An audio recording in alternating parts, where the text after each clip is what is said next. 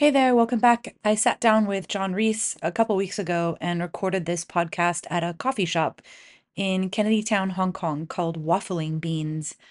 The people there are really nice to let us use the space, but unfortunately, the sound isn't amazing. That aside, we had a really good conversation, and he brought about 20 different books with him to discuss and reference in our conversation. I'll put those in the show notes, so if you want to check any of them out, you can. I hope you enjoy this episode.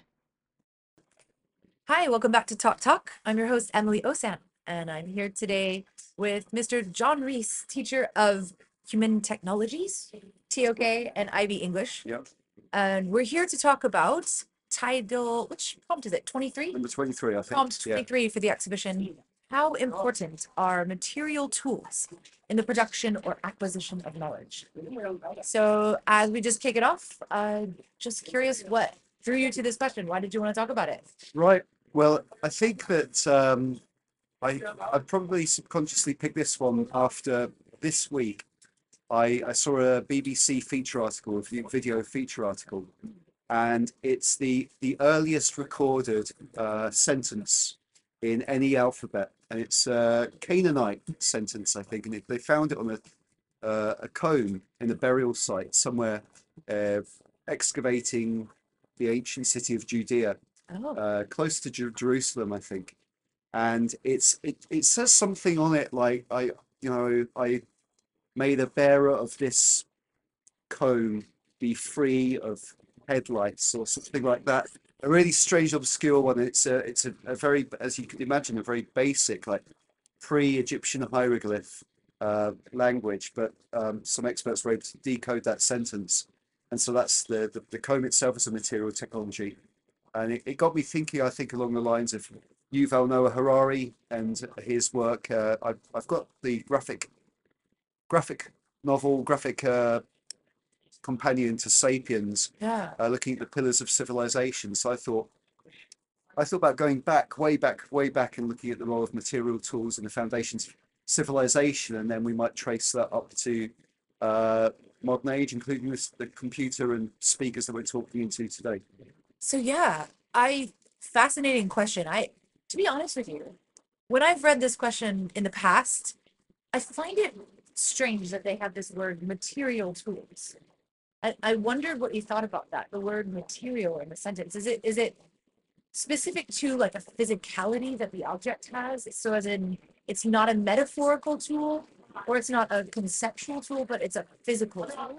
Or do you understand it in a different way? I think so. Yeah. I would, of course, with TOK, be careful about grabbing onto an interpretation of a word with both hands and just working with that. But like, I think I would define it as that against other kinds of tools and material, tangible.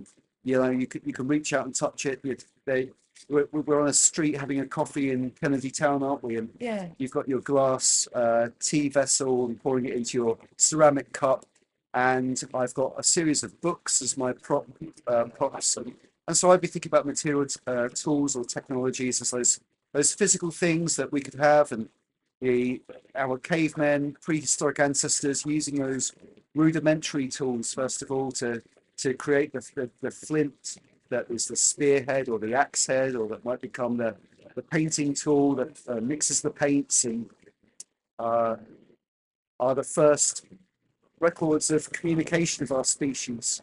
So yeah, I think then taking a hyper speed or warp into the 21st century, we could look at material technologies such as the CERN reactor and the James Webb Telescope that reveal more and more areas of Yeah. um, knowledge in physics. Yeah. Oh, you've said so many things. Let's go back. So you mentioned in our first conversations, we were talking about the authors and the influences that had originally inspired you with this question. One of them was Sapiens. Mm, Um, that one I also have read. I think out of all of the books that you've mentioned, that quite familiar. Many probably of our listeners will have read that. It's quite a popular book. right. And I think the founding or like the kind of thrust of that book is about the development of tools. Like if you had these things, you were ready. Similar to like uh, guns, germs, steel. Right. Uh, Yes. where the first that had those were kind of the first to get ahead, therefore had the advantage. Right. Yeah. Um, yeah, what resonated with you about that?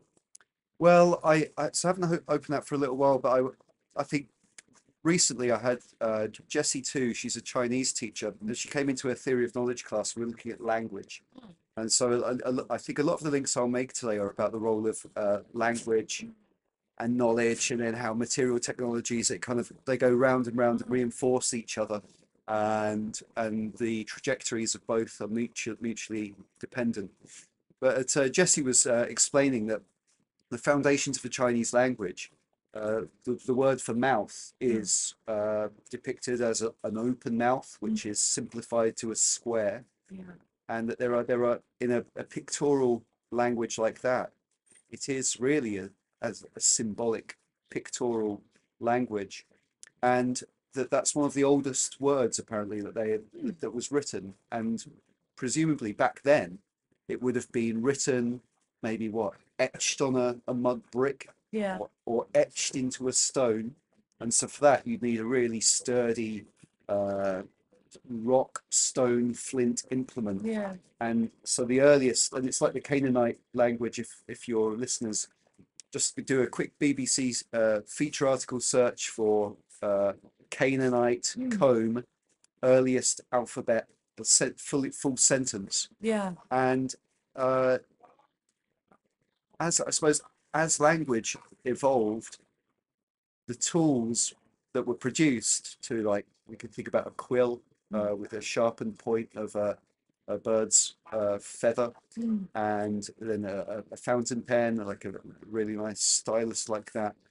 Uh, the tools and technologies have become more and more refined as civilizations advance, and yeah, that also made me think about, well, before this Canaanite comb, where where the earliest records of language are, seem to be from that.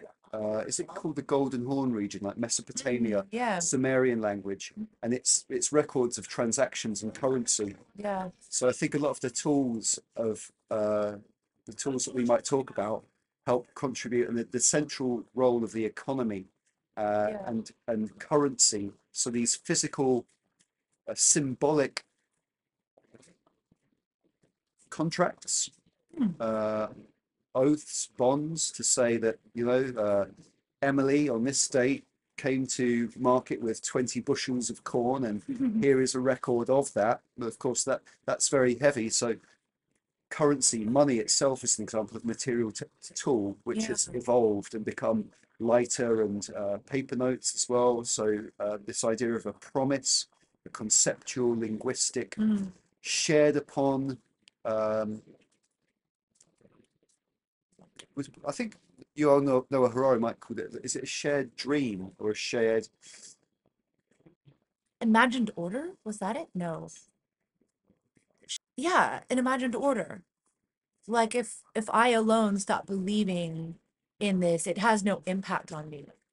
But Yeah. if we all have to believe in the power of money So it's a shared for it to belief have, system. yeah, Whereas we might say in TOK, we're often looking for evidence, yeah, and evidence in the sciences would be like uh, empirical evidence, but actually a lot of our knowledge can be about beliefs, mhm, which are shared conceptual values. yeah, So I think money is a pretty good one. If I was to do a TOK exhibition, yeah. You looking can at choose a money, three. and you could have three different Absolutely. examples for that. And now we live in the digital currency era where That it's very Bitcoin or yeah, it's incredible. Like Yanis Varoufakis in techno feudalism, he refers to this process of and oh yeah, he's got another book, how I talk about capitalism to my 12-year-old daughter, saying that it is the case now that the there is no money, there is no gold in your account.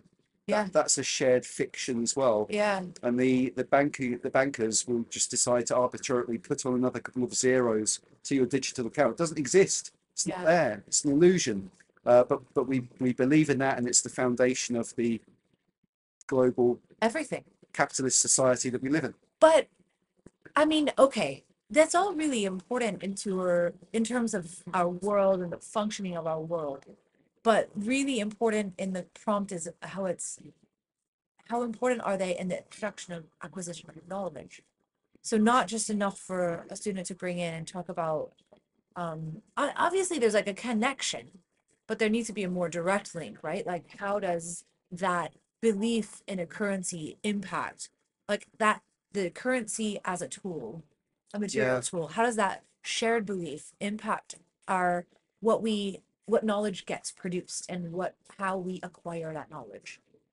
So I think that's a bit of a challenge. Well, I kind of think when I think about this question, I think a lot about something like the microscope or yeah, 3D printing or yeah. like, Telescope, yeah, printing press. any of these tools. Like now, when we want to produce, when an architect wants to um, design something, they're arguably using their knowledge to produce that thing, right? Yeah.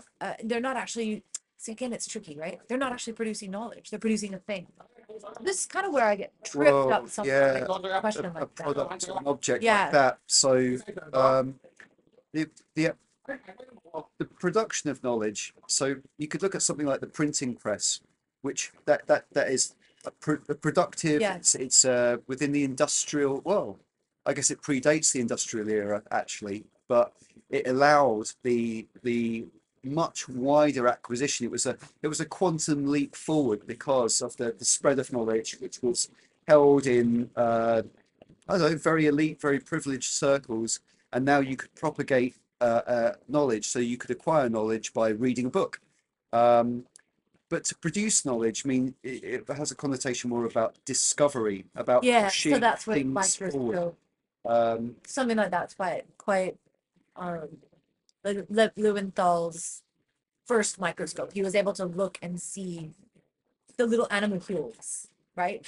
And that then produced something that the world didn't know before. mhm, And people thought it was a bit nuts. But then other people started doing that and figuring out how to make that microscope. So then they could also see these little things, which they called cells. right. And now we have this knowledge about that. So obviously, in that case, that's a really good example of an extremely important tool in the production of knowledge about cellular biology. Hmm. Invented an entire new realm and then impacted the development of that entire field. Right. Yeah, Right. I think I think money would be a similar thing. You really could a coin or something like that would be an interesting object to discuss in an exhibition. I don't want Right. to Oh, hear them. there's the okay. Yeah, so linking Yeah. linking money, knowledge, and power. So Yanis Varoufakis, he was the Greek finance minister, and he had to deal with the aftermath of the 2008 financial crisis, where all the banks were collapsing around the world. But in techno-feudalism, he begins by talking about the lessons his father taught him. He worked in a, a chemical engineering plant, I think, in Athens. And his father would come back really excited and place on the kitchen table different lumps of different metals.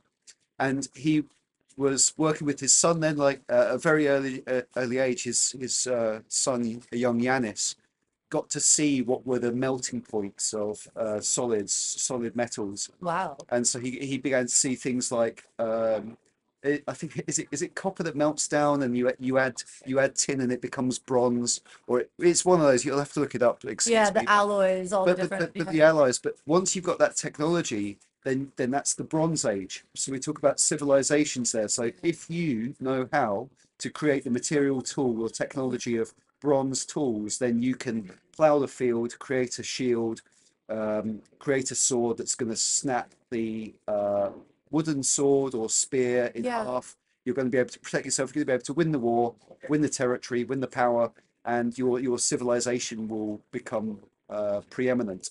Right. And by default, that having more power, having more stability allows the development of knowledge in something like science or art or in other areas too. You can't really have a very advanced scientific society if you can't protect the field, right? Like you can't protect your people. Right. So I guess in like that kind of sense, you have that connection between money, power knowledge, perhaps in that some relationship there.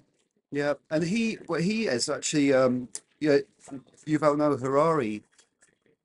He's actually quite dismissive of the agricultural revolution when we settled in communities. He's he says he speaks about that or writes about that in a very reductive. He says that's really reductive because we were hunter gatherers. We weren't tied down. Like if you think now of the price of a mortgage and the 30-year millstone that's going to pay off like this, that tiny flat opposite us that's probably 10 million Hong Kong dollars and it'll be a burden forever. But anyway, back in these societies where you were maybe he's being too idealistic because maybe you don't want to be like constantly on the move, Yeah. constantly worrying where your next meal is from. But so as a civilizing epoch, it sounds really good. But I think his sympathies are probably with the workers in the fields because now their vivid life experience, their ability to contact nature, cross a river, sail down streams, camp out under the stars, now they're reduced to being they are the material tools within the economic system and they're exploited by those who are in power. And so, yeah, technology, I think, is not necessarily a, a good thing, in that there are other kinds of non-material types of knowledge that we miss out on if we machinate the human spirit and we become a component Yeah. within an industrialized process or Wow. yeah, there's a So few ideas there. that, Yeah, yeah, that leads me to a lot of things. I remember at the start when we sat down, we were chatting about AI and this, and you're kind of alluding to that development that's coming and will change sort of everything that we do and everything that we know and the way that we interact. Um, I, this cup of tea that I'm having, and you yeah, mentioned the teapot and all of that. Um, I was reading, I was listening to a podcast. I just pulled it up here. I was looking at. It was from, I think it was Katie Milkman. She does a Choiceology, is a financial podcast that I sometimes listen to. But she referred to this book called The Knowledge Illusion. right. Have you heard of this? So, no, no. It's like she talked about, I guess, this the illusion of explanatory depth. Okay. And what it is this idea that people think they have more knowledge than they do Mm, because it's easy to mistake community knowledge for your own. So, for example, she mentioned explain how a ballpoint pen works. And we're all like, they would rate someone, you would rate yourself, like, how well do you think you could explain that? Probably like an 8 or a 9. I could probably explain that. yep. But then when you sit down and actually try to explain it, realize you have actually no idea. Right. Oh, it's something like a zipper. How does a zipper work? Yeah. You kind of start looking at it, you're like, shoot, I don't. We're How abstracted does that work? Yeah. abstracted from how these things are And you're produced, so right? Different. disconnected, right? Yeah. So in some ways, the material tools, we lose a bit of connection because we have developed so far beyond, and we have this like shared community knowledge. We don't actually know. We just take for granted. Like, how did that building get there? I would have the least amount of clue how to build something like that. I mean, I could try. I've built sandcastles. Right. Right. Yeah. Well, I don't know. How would I install that window? Uh, I mean, I could try, but I don't think it would look quite as straight. yeah. Yeah. Like, I think I'm really absolutely useless at stuff like that as well. So like my father was pretty good mechanically. You know, I think you change the oil and like yeah, I guess like I could change your tire and that stuff like that. But too. the with all this stuff, the new technological age. Like what would you do if your Tesla breaks down? No idea. You'd have to pull the specialists out. So I think that but are those more skills? I mean, it's knowledge within this, but I suppose that we could define that as knowledge in the knower, knowing how to do things. Yeah, But but producing things like producing knowledge within mathematics, within the arts is something else. But Think about it for a second, because all those things enable us to access levels of knowledge that if we did not have those, I would, if we did not have the community knowledge that we have now, we would still be back trying to figure out how to carve into that little cone and write that sentence so that we can communicate our message. Right? We would be very much further back without that shared knowledge. And so in some ways, like it enables us. It's essential. It's like unequivocally important. Like you cannot, how important? Well, what a stupid question, because we would have none of what we have without those material tools. Then on the other hand, with AI and direction of like the disconnection you're talking about, it's also not important is the wrong word. It's also like dangerous. And where are we could going be, with yeah. it? So I another book I brought down. I haven't read it yet, but I was thinking about like what's not a material tool, and maybe it's your thinking, your cognition, and so certain types of knowledge. We do work within. I know TOK is tricky enough. It's still very difficult sometimes to get my head around it. So these students come to the course and okay, it seems so broad and so deep, but also really quite limited because you've got 5 different areas of knowledge. So the knowledge that we're concerned with is the knowledge of science and technology. It's not the knowledge or the ancestral knowledge. I think Yeah. like to your idea there of some cultural knowledge, shared ancestral knowledge that builds histories and communities, like an oral storytelling knowledge of an Aboriginal or First Nations community. Or at the moment, we're looking at ethical perspectives, and so where do these come from? Um, Probably, Amartya sends the idea of justice. Our society, and I think I can say this in Hong Kong, because I think that the legal system comes from the same place as. Are you from America or? Yeah. I'm from the UK, and So so coming we're from the we're same. we're influenced so heavily by the duty ethics of um, Judaic Old Testament Yeah. Ten Commandments, and we're also influenced by Greco-Roman uh, laws and statutes, um, and those have coalesced into the the laws and the customs and then the books and then the fictions that bind us all together. And we have a shared kind of global understanding of certain elements, but it seems that the IB itself can be a bit of a production line to get students good grades to go to university to join the economy to pursue that narrow definition of knowledge being from a scientific or technological process. So like is it new knowledge or is it just quicker ways, more efficient ways? Yeah. The algorithms are speeding up, the computer processing speeds are going into Yeah. the exponential growth is stratospheric. But I think that our last century has been such an incredible series of leap forwards because if you took Yeah. the data from the is it called I think it's called the Holocene, which is the period of human Hmm. civilization, which is recorded.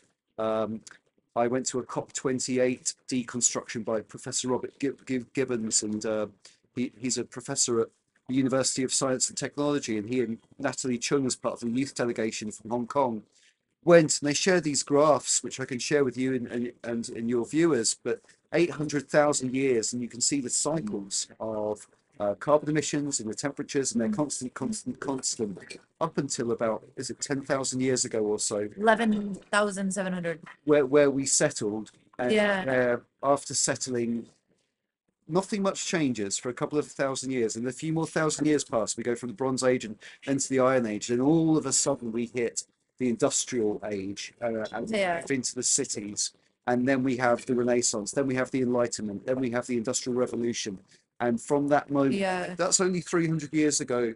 And all of these, and then we can see like the carbon emissions, the impact of human man-made climate change unmistakably on those graphs rising up and not even being contained by the parameters of the axes. Yeah. And then the things that allow us to test that, of course, are the incredibly refined tools in the CERN reactor or developed in the NASA laboratories, that can give us these specific empirical measurements, which could be the evidence that we need to make when we intuitively think, oh, it could be that there might be too many people on the planet, or things like that. I think as an art teacher, a literature teacher, Yeah. I should step back from statements like that where I'm interested in sustainability, so I've got a vested interest. Yeah, I there's the don't have bias I of don't have the science, but Huh. I'm reporting the science of a University of Science and Technology professor anyway, and he was saying at the COP28 conference, the knowledge we have and is almost universally accepted by the scientific community at least, but our call to action has been suppressed because those who have the power to influence what we think is valuable or important or worth funding or is profitable, Yeah. it's been pointed at other areas. Yeah, actually, I mean the one of the biggest ethical concerns there is. What's worthy of investigation? Very fundamental question. If you look at how that's being answered right now, it's economy and stability of nations or of at least powerful nations. I often end up in this place quite frightened with like the power of what we know Mm. and that collective knowledge that I'm sort of just a bystander to.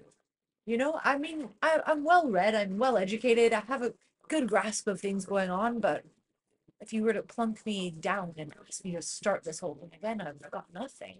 Right. And Right. that makes each of us as our on our own are that way. Mm. And there's this power of the tools and the machines that we build that now hold us up at this certain level of knowledge and shared. I don't know where we're going, but Yeah. we run this risk of letting it all get away from us in a sense, you know? If none of us individually know or understand and we rely on the collective, and then we're building tools that also rely on the collective and suddenly can exist without us, Oh yeah. then it's a bit frightening, really. Like, Yes, and it's and this exponential curve that you're talking about, it it changes what the chart is entirely. Like yeah. where Well, Daniel Schmachtenberger there's a very good podcast with he's in conversation with Ian McGilchrist and John Vervaeke, and they're exploring what the meta crisis. So in Eric Fromm's The Sane Society, he's writing in the 1950s, and he's saying that in a nuclear age where we can annihilate ourselves, that people's focus in the American consumer society in the middle of the 20th century is focused on consumption. So those tools for science and creating knowledge within science and technology, I think maybe it's something different to wisdom, which is knowing when to apply certain of the technologies or tools that we have at our disposal. I think that the Leonardo DiCaprio film, The Revenant, is a good one for this. Yeah. Because you can see him cast into the like he's out there just barely surviving, Yeah, and using really like Stone Age really tools to yeah. hack his way inside the reindeer's belly to survive the night, and then use its coat as a waistcoat, and then he's using tools in survival mode. Yeah, yeah. But now we've created these tools, and they're so fantastic and efficient and well designed that they are all. It seems that they are causing our downfall. Perhaps. Perhaps. I mean, in some ways, they would also be the same tool that would enable us to stop our own downfall. I hope. I mean, I guess now we're getting just a bit philosophical, Yeah. aren't we? But like, Okay. but it's okay. I mean, it's just part of Back- TOK. back to You the you find precipice. yourself in that sort of abyss of we'll never know, and I wonder. But yeah, I mean, I think I think young people, at least I remember when I was young, I always grappled with these kinds of issues. I think it's quite common, especially now.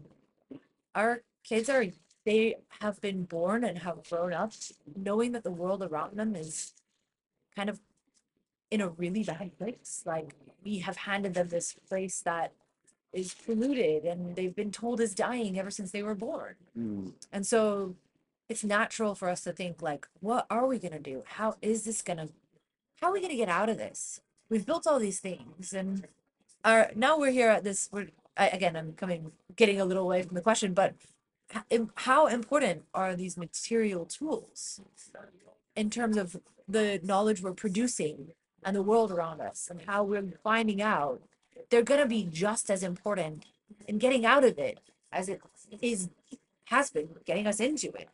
Yeah, well, Ian McGilchrist is, because I think we should try and get some hopeful, optimistic messages in. Yeah, okay, And he's saying fair enough. like the wisdom we've already got it.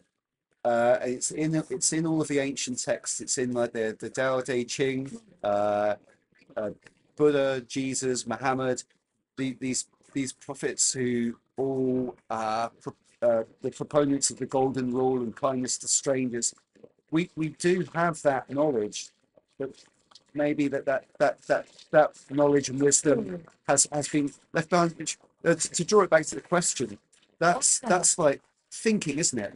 So at ICHK, we've got a subject called human technologies, where we say there are material technologies, but there are also, you could say that there are social and spiritual and cognitive, I even somatic technologies, like the choices you make about how to, you've got your biogram, you've got your DNA, but there's certain things you can do with your body to train yourself to reduce stress and breathing. You can technologize breathing. But cognitive technology is like think, stop and think, pause and stop and think, and maybe reconnect with some of the the older wisdoms that we do have. so pause and stop and think, and maybe the tools are not as important as the material tools. Well, Amartya Sen's The Idea of Justice, or I highly recommend if your students are interested in ethics, the Professor Sandel Harvard Justice series.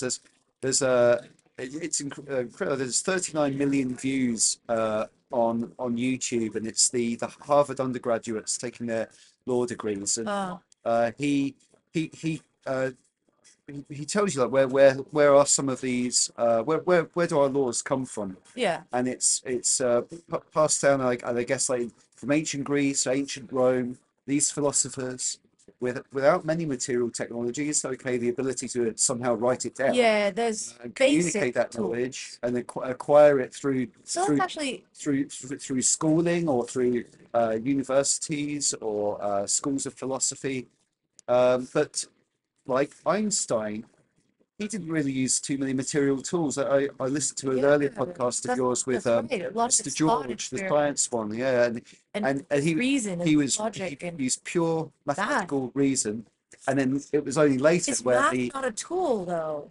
oh it could be yeah It's math has got to be as an A-OK. That's its strong point. It is a tool for every other A-OK. There isn't anyone else that does. There's no one that doesn't use math. right. And if a tool's defined by we put it to work for our Yeah. benefit to solve things and So I think a nice answer to this would be like, well, on one hand, there it's a stupid question. They're insanely important. yeah And on the other, actually, no wait, we already have the wisdom. We don't need the tools. The tools are in us. We're born with them. And then, or in the middle somewhere, tools are important, but only to a point. You know, you can have that's that. I always give this sort of advice with the exhibition, and maybe I'm wrong, but I've found it works quite well. Is to have like, don't think about the objects. Think about your answers to the question, and then pick your objects that give you like different viewpoints on that same question. right. Like you can have like a yes, no, and a maybe, or like a sometimes and always and never, or like they could be all also more subtle as well. I The think objects. so. I think so. I'd like to give a plug if I can Oh to yeah, you a were talking really about good that. museum there. In Taiwan, there's the Pillards. They have the Little Museum of the World, and it's an industrial unit in Taiwan, and you go in there, and they've got like two small rooms, but it's packed with hundreds of objects. And they've got things like Stone Age tools. They've got dinosaur bones, dinosaur eggs. They've got a fragment from the parachute that dropped Apollo 11's capsule back.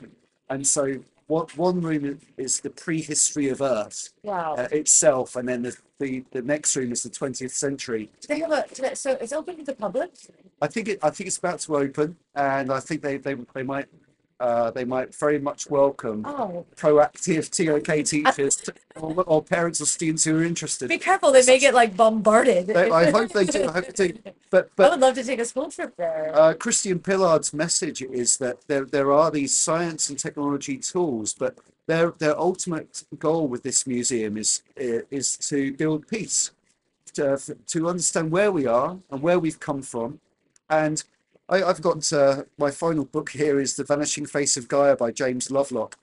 Oh, He's a NASA scientist who devised a very fine tool that was able to read in the biosphere and atmosphere traces of, I think it might be carbon or whatever else. And his idea was, well, if you can put this thing, rather than having to go to the surface of Venus or the surface of Mars and test the soil, and that could be a really like, you're going to just land on the surface of an entire planet and hope that you might find the dust that contains evidence of the trace of life. It's so far-fetched. But he was saying that living organisms create, we breathe in oxygen, we breathe out carbon dioxide, and if you can test the atmosphere, and the atmosphere has traces of certain gases or elements, and you can prove that there is likely life on that planet, because there must be some kind of ecosystem that's creating these byproducts. And so bringing it back to the Apollo 11 fragment of the parachute, there's various other space paraphernalia and some amazing things from a friend of his who's Jacques Cousteau's dive buddy. But he's saying, well, the role of that was to take the space to land on the moon, a giant step for mankind indeed, but also allowed us to see, as a byproduct, the Earthrise photos that allowed us to see how Carl Sagan describes us. It says that the pale blue dot. yeah. That's from a later Gain our Voyager perspective mission. of, But the fragility, Yeah. the uniqueness, the aloneness, and the need to preserve this fragile planet. So that's what kind of knowledge is that? That's philosophical. It's holistic. It's a spiritual awakening self-knowledge. as a result of scientific knowledge production. Oh, beautiful. Oh, yeah, that's a Yeah. So there's pretty hopeful that's a place to hope end. message. Yeah. Maybe we should wrap up. I think thank you so much for taking the time to come and meet me. And your dog, like, he seems happy. Yeah. So Just chilling and watching the Yeah. cars go by. It's a rather cold evening, isn't it? it's been a cold few days. Yeah. Yeah. Yeah. Yeah, thank you so much. Okay, so all the books, I'll put some notes in the show notes so people can check out, follow up with some of the ideas. Yeah. There's a couple of good books, a couple of like, optimistic podcasts. Kate Rayworth, she's a Oxford economist, the Donut Economics Oh yeah. podcast. I just listened to her. That's a hopeful message that if we can Okay. nibble away nibble away and use what we need. We don't have to go back to the cave, Yeah. but not to gan it away and gobble away, be way beyond our planetary boundaries. Yeah. So I think knowledge should have some utility. It should we're not just studying for the We're exams, not are just we? doing it for navel gazing. It's not, and it's not for the exams either. Yeah. Yeah, it's a hopeful message too, especially for our grade 12s. Yeah. I think they might beg to differ. Right now, it's probably all they care about. Oh, they're in But they're probably the in mind, last they're ones in- listening to this podcast anyway. Well, good You know, luck. Good luck. I to have them. a student that continues to listen, and she's graduated. Mm. So she'll hello Charlotte if you're listening. Charlotte, Yeah. All right. Thank you guys. thank you very much, Emily. Thank you. Should we do more practice with your saxophone?